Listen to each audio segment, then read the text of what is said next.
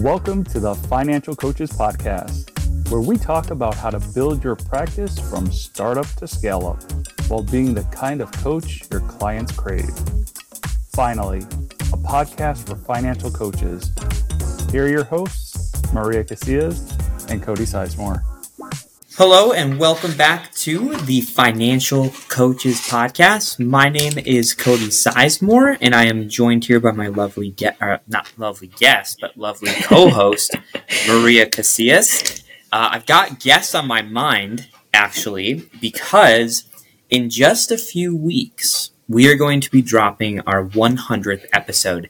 And up until this point, we've been kind of teasing about, who is going to be that special guest.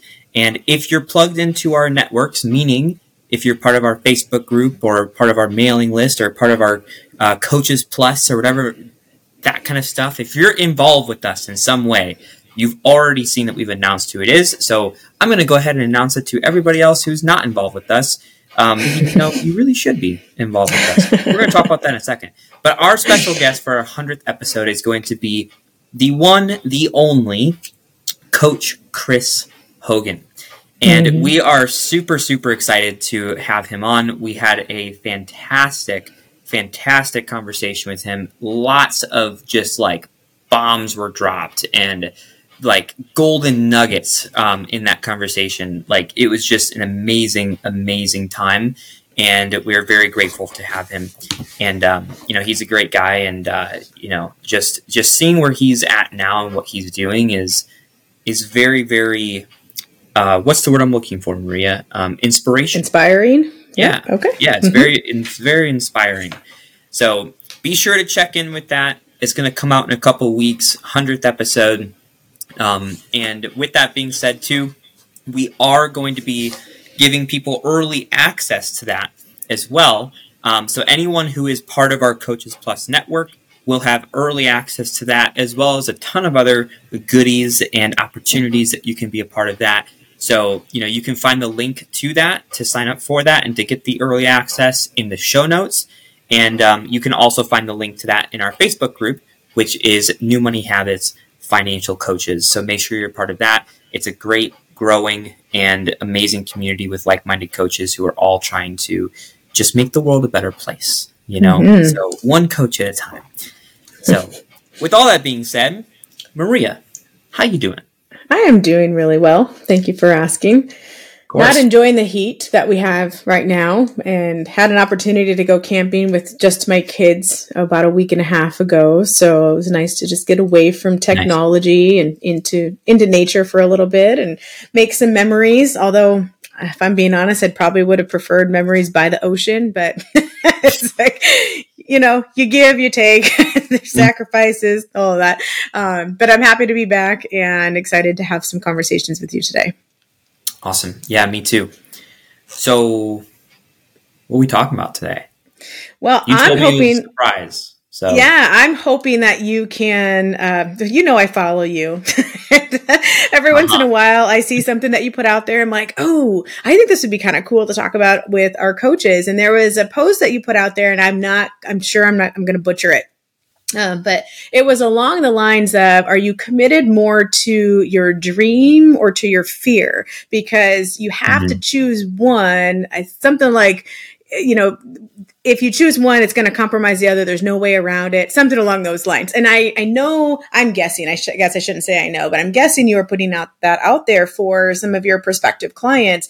And I just got to thinking, as a business owner, as a coach myself, I know that a lot of times there are competing priorities in our lives. And I thought, I'll bet other coaches out there kind of struggle with this as well, whether it's competing priorities or just fear in general, and what are we most committed to. So with your permission, I'd like to talk to you about that today. Yeah, definitely. So that post I made yesterday, and okay. I have it right here. I'll just read it to you so that, you as listeners, know exactly what it says. They can get the unbutchered version. Yeah, exactly. The post actually says, recognize which you're most committed to, your dream or your fear. Commitment to one requires sacrifice of the other, and there's no way around it, right? So I actually made that post because like I've shared with you before about how I just absolutely despise that word, which is fear. Because I really do believe that it is like the number one killer of potential. Because like, anytime that like I have a consultation with someone or a breakthrough call or whatever, and I know for a fact that I can help them and that they can see the results that they're wanting to, but they have that fear of commitment to, the investment. It bums me out, So this is actually a line that I've started to kind of use in my consultations, to give people that perspective, because at the end of the day, like they are committing to one or the other, like, they have this desired outcome. And if you want to have that, then you need to be able to sacrifice this fear that you're currently holding on to. There's no way around it. Like in order to accomplish this, you need to overcome this fear. And, if you want to be committed to the fear, then you just have to understand that, you may not have that desired outcome, or you may not, be able to get to that dream place, so you have to sacrifice that as well. And when you kind of paint that picture, it becomes a little bit more clear to people. It's like, okay, like that's what's actually happening. Like there's no way around this. Like if I'm going to commit to one, and I just have to understand that there's consequences to each one when I commit to it. But I think that you're right. Like this isn't something that we can just talk to our, potential clients with. I think it's also something that we can talk to our existing clients with. And it's also something that we can even apply to us as coaches ourselves. Yeah. Yeah. I think most of the things that are going to have the biggest impact on our clients are things that are going to have an impact on ourselves as well. So I think it's just so interesting to me that we oftentimes, I don't know about you, but a lot of my ideas come from when I'm doing self-work. So, if I'm trying to work on this particular thing over here, I am, ingesting as much information as I can, and I'm trying different things, and I'm getting rid of these things over here. And that's where a lot of the stuff that I work on with clients tends to come from. So if this is something that works super well with your clients, and I absolutely think it will work well with us. Now, I don't know if other people listening ever struggle with this, but I bet they do. That idea of, starting something new. So whether we have somebody who is just in the beginnings of creating a business, or they're well into it and they're well established, there oftentimes is that sense of the unknown that creeps in. And if we haven't figured out how to tamper that fear, that's what it kind of shows up as, is fear. So we have to ask ourselves, in this particular moment of where we are in our business, are we going to commit more to the goal or the dream that we have, or are we going to give in to that fear that tends to, weigh us down a little bit? So when that happens, what are some of the things that you do in order to make sure that you're committing more to the dream? Yeah, that's a really, really good question.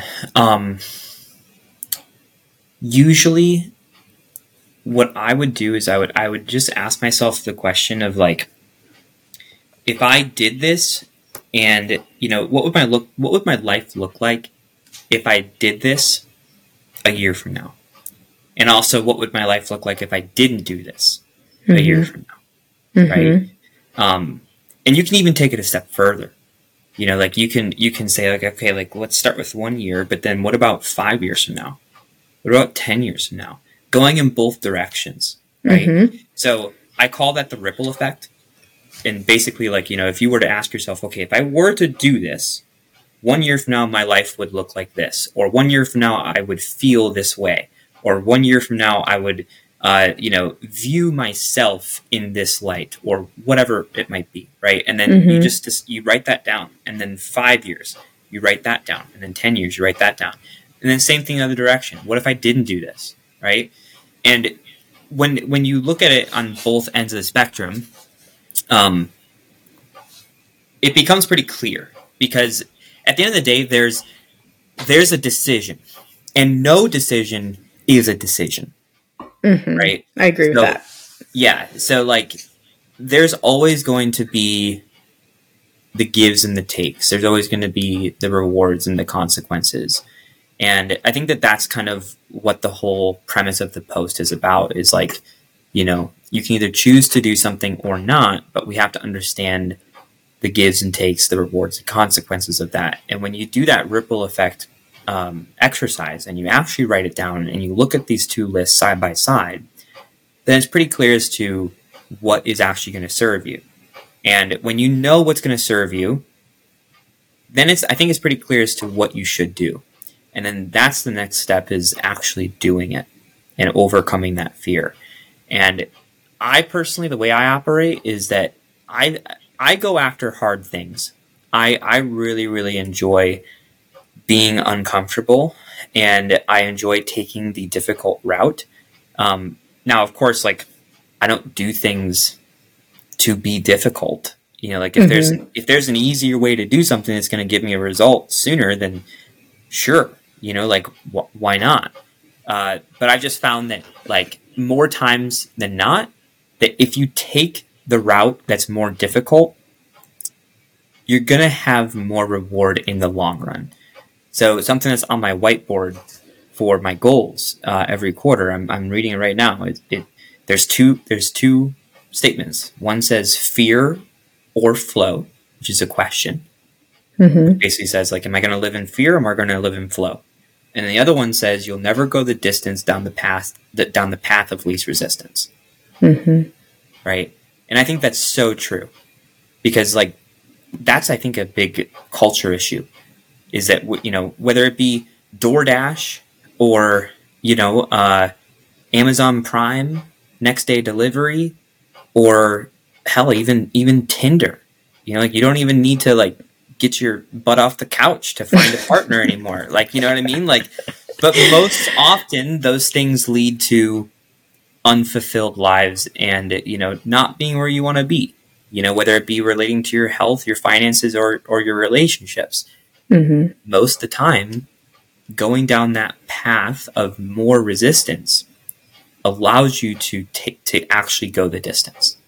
Right? Yeah. Does that make sense? I don't know if I can answer your question or not. No, you did. And then you even went a little bit further than answering the question. So if I may, I'm going to just go back just a little bit, because I know there are some people who are listening to that whole ripple effect, which, by the way, I think is a great exercise. And are thinking, or at least their fear is allowing them to push back and say, okay, Cody, that sounds great, but I can't predict the future. So how do I know what it's going to look like in 1 year or 5 years if I go down this path or another path? And I know that that's just their minds playing tricks on them. And let me say this. I know it's true that they can't predict the future. We can't possibly know everything that's going to happen to us. And so I don't want that reality to stop people from at least engaging in the process of that exercise. Because if nothing else, it speaks to your potential. It speaks to your willingness. And it actually speaks to your creativity to create your future, right? There's a difference between being predestined to something and having it decided for you. So, like, the destination is one thing, but if, like, you know the path that you can take to that destination. So I think all of that is just to say, don't let that voice inside of you that says, well, I can't predict what's going on, so I'm just not even going to bother with the exercise.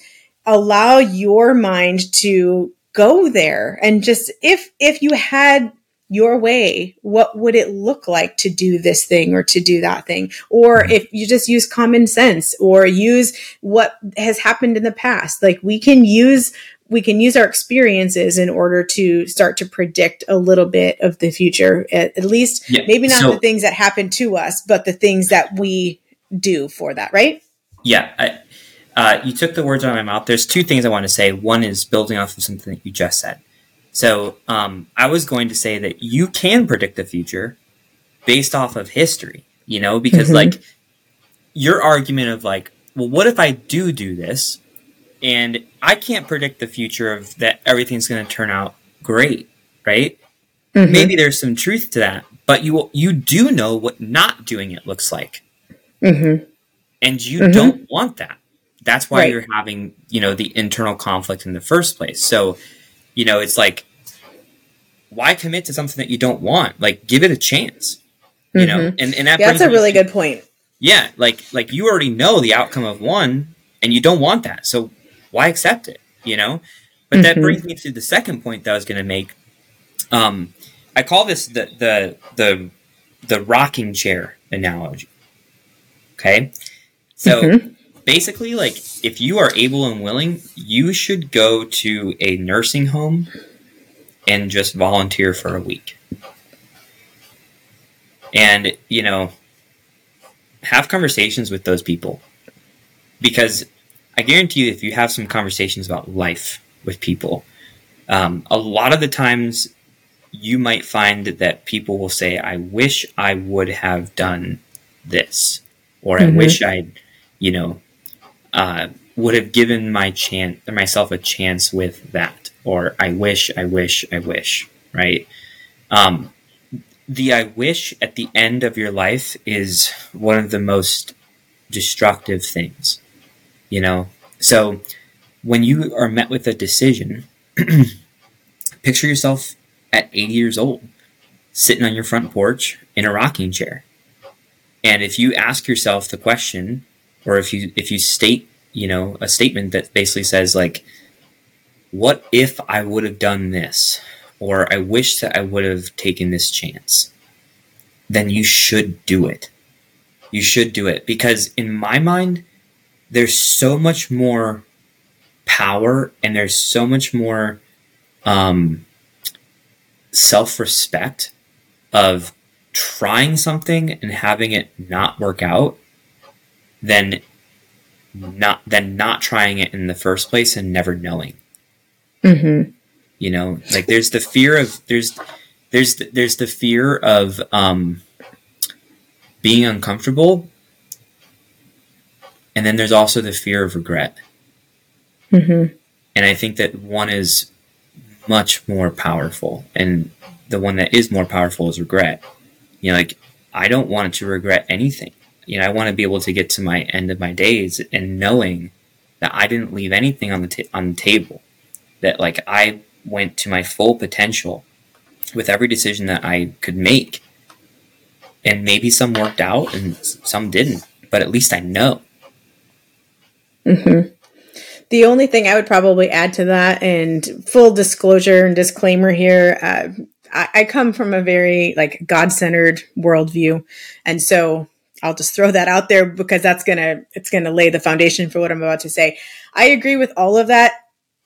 And I would add that there's still a need for discernment in there. So, you know, and that only came to mind because you're like, well, I want to try all of the things. And there are things that my flesh would probably like to try that probably aren't actually in my best interest. And so I would rather not, I would rather not engage in that.